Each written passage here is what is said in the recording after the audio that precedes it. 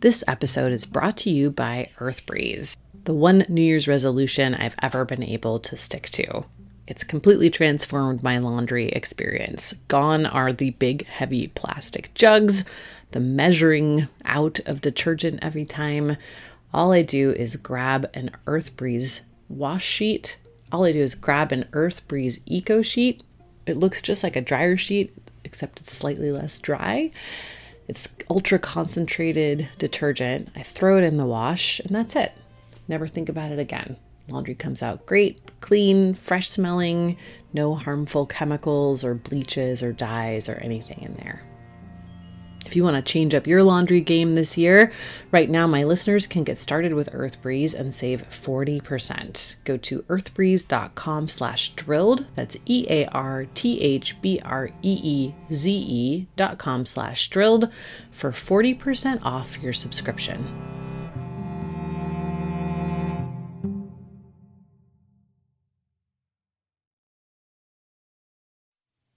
Early in my career, I did a ton of reporting on the plastic problem, why there was so much of it, how the industry operated, the PR guys who created fake front groups for plastic manufacturers. It was a lot of the same stuff the oil and gas guys had done, which makes sense because it was mostly the same companies making plastic. But at a certain point, I shifted my focus away from plastic, partly because it seemed like a problem that was being solved. The public was aware of the problem. There were various alternatives to plastic being embraced. Even consumer behavior was changing. Now to California, where a new law will ban single-use plastic bags at grocery and convenience stores. Instead of buying a plastic tube of toothpaste, then throwing it away or recycling it, maybe, you can now buy toothpaste tablets that come in this little compostable paper package. It's called the Great Pacific Garbage Patch. I like that. In the Pacific Ocean. Contains plastic waste twice the size of Texas. That's big. And then a few years ago, I started to see more and more plastic everywhere. Restaurants, stores, my kids' school. And I wondered what had happened to shift the course of things so dramatically. Had I missed some kind of policy change? Had some celebrity said something pro-plastic? But it also jumped out at me because it was so similar to what had happened on climate change during the 90s. High public awareness, momentum toward change, and then boom, this complete shift of course. So I started looking into it. And the first place I looked was this sort of cartoonishly evil PR guy who had been the head of all of these pro-plastic campaigns when I'd looked into the issue before. His name was Rick Berman. His nickname is Dr. Evil, and I'm not joking. He's the guy who ran a ton of the PR campaigns for Philip Morris back in the day. The lead character in the movie Thank You for Smoking is based on him. I don't have an MD or law degree. I have a bachelor's in kicking butt and taking names. I get paid to talk. What do you talk about? I speak on behalf of cigarettes. My mommy says that cigarettes kill. Now, is your mommy a doctor? No. Well, she doesn't exactly sound like a credible expert now, does she? Rick Berman has also targeted Mothers Against Drunk Driving for alcohol clients and the Humane Society for beef clients. How many alcohol-related deaths a year? Well, does that- 100,000? That's what, 270 a day? A tragedy. I front an organization that kills... So I had followed Berman a lot when I was reporting on plastic because he was working for all the plastic bag manufacturers and the food and beverage guys who all wanted to fight against plastic bag bans. Berman was the guy behind my all-time favorite fake grassroots group, the Save the Plastic Bag Coalition. They claimed to be a group of concerned citizens who loved plastic bags, I guess, but was actually one guy paid by Rick Berman. So when I dove back in 2014, the first thing I did was Google Rick Berman. And I found a New York Times story. October 30th, 2014. About how Berman was suddenly very involved with natural gas companies and fracking. Hard-nosed advice from veteran lobbyist, win ugly or lose pretty. A speech he'd given in Colorado for a group of natural gas companies called the Western Energy Alliance had been leaked. Here's a little bit from it. I mean, and again, we've had a lot of ads on this thing. You get in people's mind a tie. They don't know who's right. And you win all ties because the tie basically ensures the status quo. People are not prepared to get aggressive and moving one way or the other. So I'll take a tie any day if I'm trying to preserve the status quo. A tie is a win because that basically ensures the status quo. Wow. But also, what was Berman doing there? He had worked with every other industry before: tobacco, alcohol, meat, chemicals. But weirdly, he had never worked for oil and gas. And now, here he was in one of the hubs of the fracking boom. Quick orientation on that front. Fracking is slang for hydraulic fracturing. It's a drilling process where you basically blast water and chemicals into shale rock at really high pressure, busting open the rocks and pumping out the gas or oil that's hiding inside of them.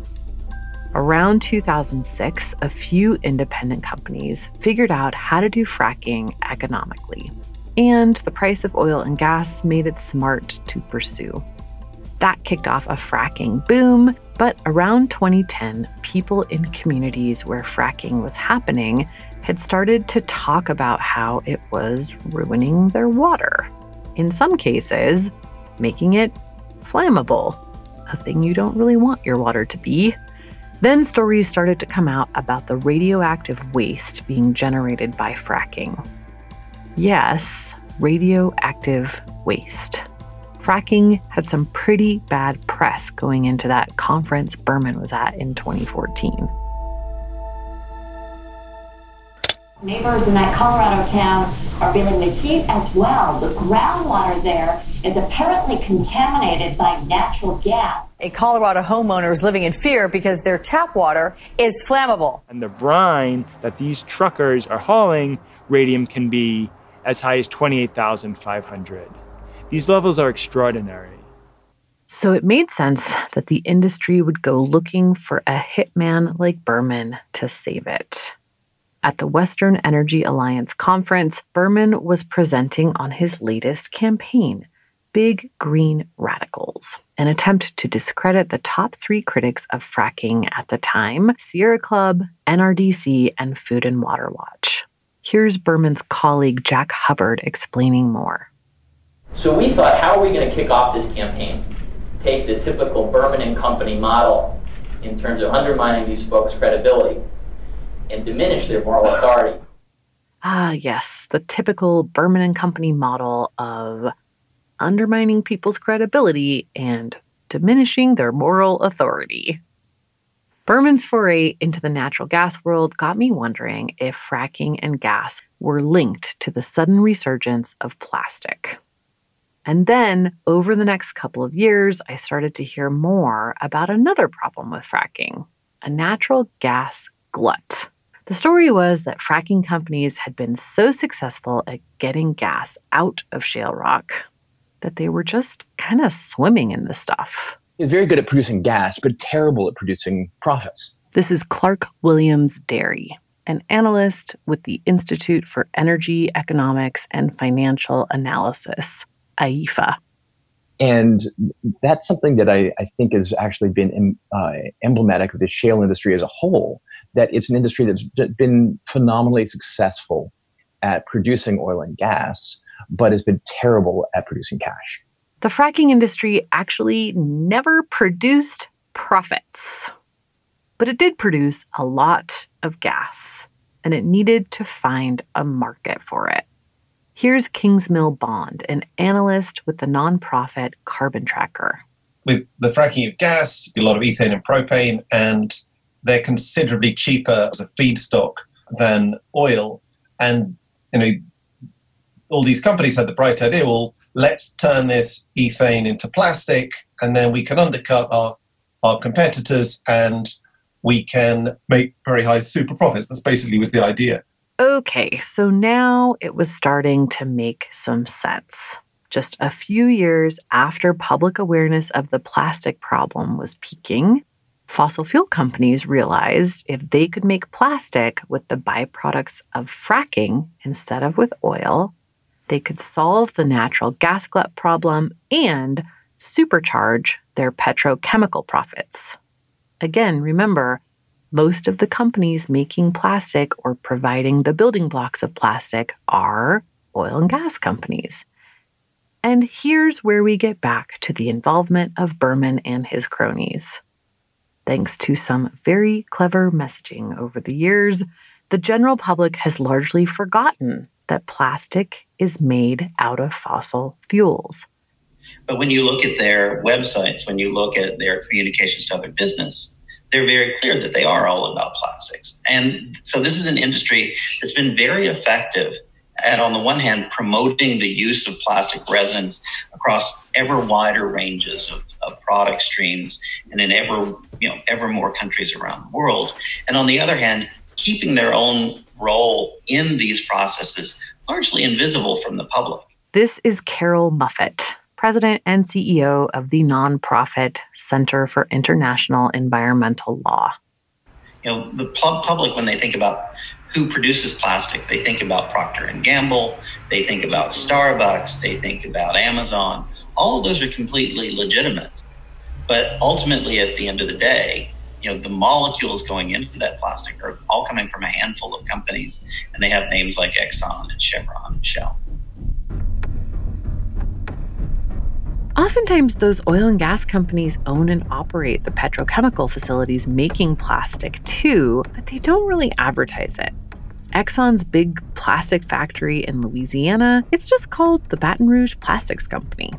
Even when they're not making the plastic themselves, the connection is pretty direct between the oil and gas industry and plastic. In 2011, construction of a new pipeline began. It would run from the Eagle Ford Shale, one of the first big fracking plays in Texas, to a petrochemical plant on the Gulf in Calhoun County. That pipeline was fully operational by early 2013, supplying a plant owned by a little-known Taiwanese company called Formosa. I'm Amy Westervelt. Welcome to a new season of Drilled, the bridge to nowhere. We're tackling the natural gas industry this season, and we're doing something a little different. Instead of telling you one story over the course of several episodes, I'm going to tell you a few different stories about the natural gas industry. First up, plastic pipelines. That pipeline from the Eagle Ford Shale to the Formosa Plastics plant, it's not alone. There's a very, very direct connection between these two industries. Over the next few episodes, we're going to look at how the fracking boom led to a plastics boom through the story of Formosa Plastics on the Gulf Coast. Coming up right after this quick break.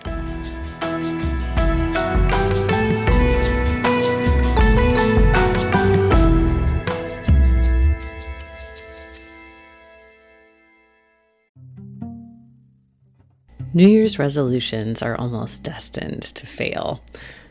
I resolve almost every year to work less, and we all know it's not going to happen. But one thing I have been able to stick to, and you can too, is switching up the way you do laundry in 2024 and grabbing EarthBreeze.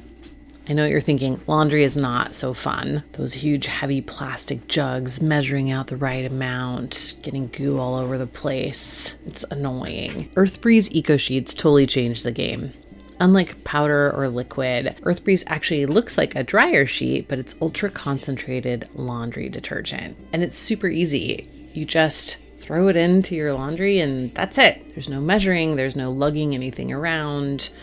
Your laundry comes out clean. It smells great. I love it. It's genuinely made my life easier. It's also dermatologist tested, hypoallergenic, free of bleach and dyes, so it's perfect for every load. You'll never run out of detergent again thanks to EarthBreeze's easy, flexible subscription. You can adjust, pause, or cancel at any time with no hidden fees or penalties, and you save a whopping 40% when you subscribe. Plus, shipping is always free, and EcoSheets are packaged in a slim cardboard envelope that saves a ton of space. It also gets rid of one more plastic thing in your life. And the company has donated over 100 million loads of laundry and counting to those in need. Right now, my listeners can get started with EarthBreeze and save 40%. 40.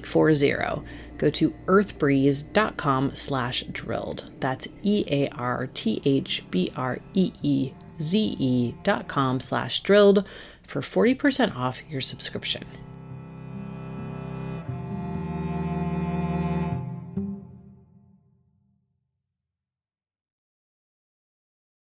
Environmental justice is a talking point in every politician's toolkit. But do you ever wonder where it all began? On this week's Throughline, we're taking you back to 1978, where a fight against a toxic dump in North Carolina started the environmental justice movement. Join NPR's Climate Week and listen to Throughline wherever you get your podcasts.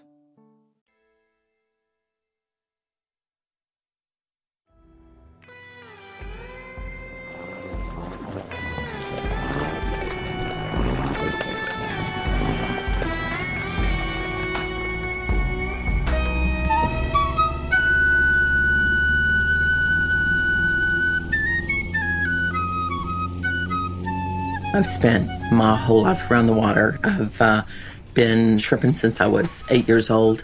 And even when I was smaller, when I was like 4 and 5 years old, my dad would come in from shrimping and all of us kids would go to the bay.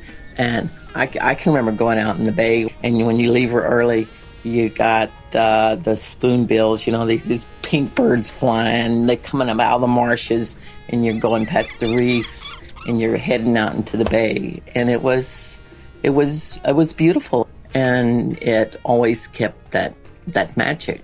And I think if I gave up on the bay, I would be giving up on the best part of myself. Meet Diane Wilson. She's a 4th-generation shrimp boat captain in Point Comfort, Texas. That was a clip of her from the documentary Texas Gold, but I got the chance to speak with her too. For a while, I ran a shrimp house, and I think I handled about 15 shrimp boats, and it's an old tin building, and it's right at the dock.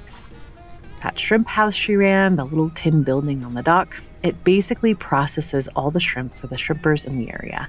So they go out fishing, come back, and Diane would sort of take it from there. So I know all the comings and goings of the shrimpers, and one day I had a shrimper come in, and this shrimper, he was a real nice looking guy, and he had about 3 types of cancers, and he had these lumps all over. They were like tennis balls up and down his arm. And anyway, he threw this magazine at me, and he wanted me to read it. And it was the first time the toxic release inventory ever came out. And our little county, Calhoun County, I bet we didn't have 12,000 people in this county. We were number 1 in the nation for toxic disposal. We had half the waste generated in Texas was right here. And it's like, wow, it blew my mind. It really did. Diane was shocked and worried about her little community. She describes herself as a, quote, genuine introvert. I am one of these people that doesn't like to speak. I don't like to be around crowds. I can remember when I was a child hiding under a bed to get away from people. It was probably a reason why I was so good on the bay, because there's a lot of solitude out there. But this seemed like something the community should really be talking about. But when I saw that article, I did something totally out of character. I walked down to City Hall and I said, I want to have a meeting about this information. So apparently there's this little room at City Hall in Diane's town, and they let people use it for meetings. So she went in and booked that room. But then I had the city secretary, she come down there and she said, Diane, you just got to not do this. And I'm like, well, I'll do it in elementary school, in the cafeteria. And she said, no, Diane, you've got to stop it completely. You can't do this. There's red flags. There's red flags. And I'm like, what red flag? Diane didn't understand what the problem was. But pretty soon, it wasn't just the secretary. It was local politicians and businessmen, too. The bank president, who I had never talked to in my life, come out on the dock and he said, Diane, are you trying to start a vigilante group to roast industry alive? Economic Development called my brothers and they told them to make me shut up and not have this meeting. They were trying everything to shut me up on just having a meeting. Diane thought this was all really weird. She had assumed the waste they were talking about in that toxic inventory was kind of old news. It was stuff that had been dumped back when there was a big Alcoa plant in the area. And that was part of it.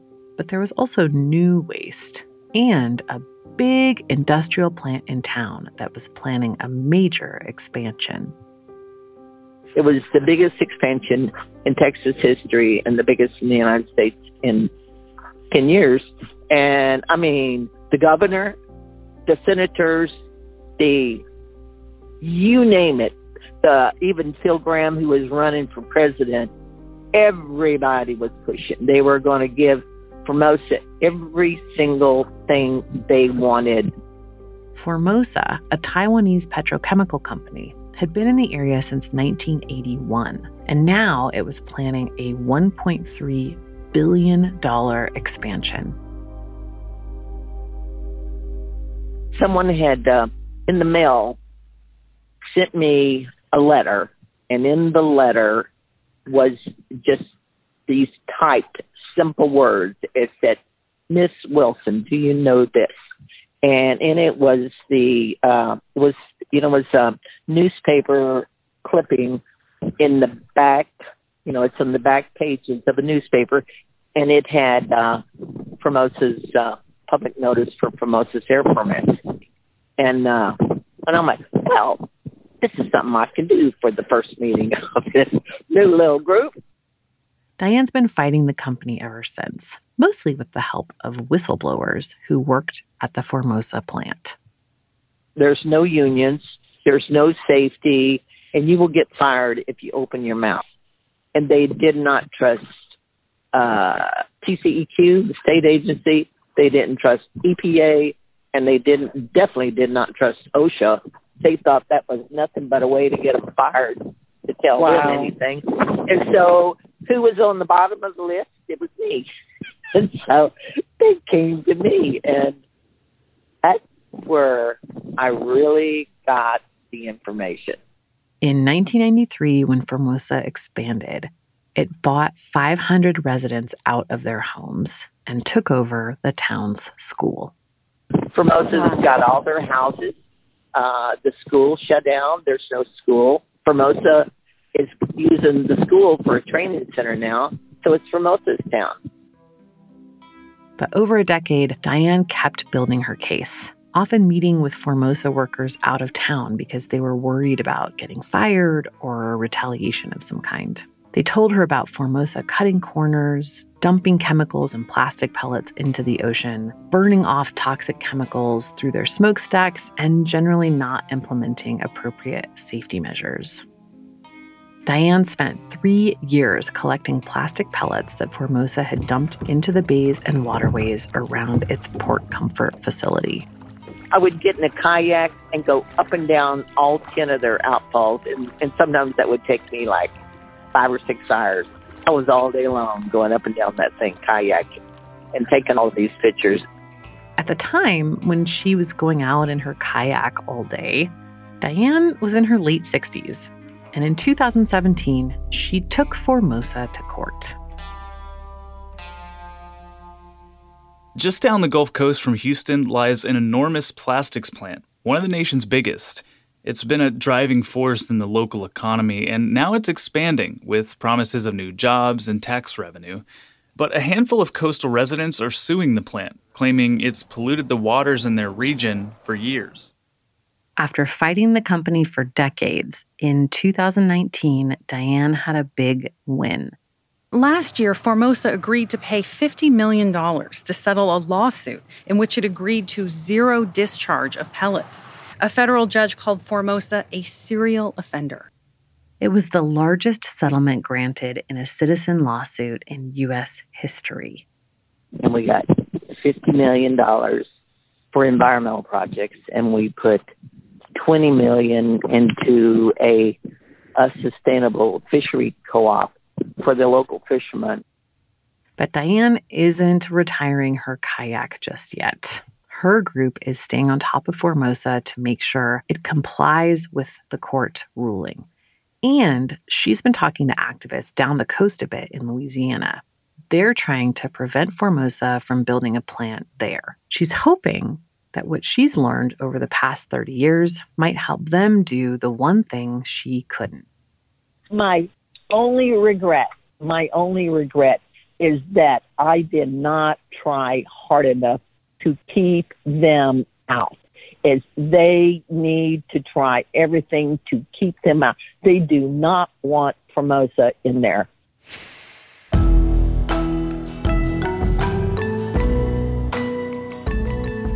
We'll bring you that story next time. Next week on Drilled. It would be too much toxic in the air for us to breathe. We will not live. That's why I'm fighting for my life and the life of my community. It's the single largest proposed source that we've been tracking of greenhouse gas emissions in the country. Certainly, I don't think there's any way you can divorce what's happening now in terms of the siting of these facilities and who's bearing the biggest burden from the history of slavery in that area. It's all, there's a straight line connecting it all.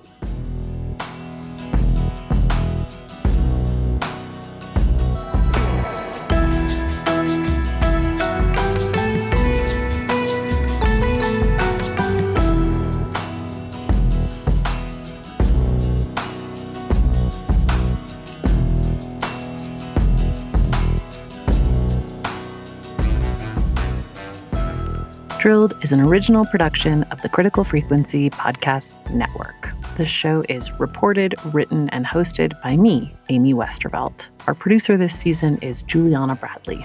Our editor is Julia Ritchie. Our theme song this season is Death Song by B. Beeman. Additional music for the season composed by Elliot Peltzman. Our artwork for the season is done by Matthew Fleming. Our First Amendment attorney is James Wheaton at the First Amendment Project. You can find additional reporting and photos for this season on our Twitter feed at We Are Drilled or online at drillednews.com. If you're a fan of the show, please consider supporting us in 2 ways.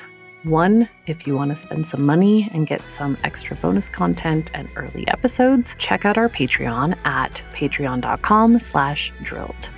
You can also support us by giving us a rating or review in Apple Podcasts. It really helps us find new listeners and combat the army of climate denier trolls that are constantly trying to tank our ratings. Thanks for doing that, and we'll see you next week.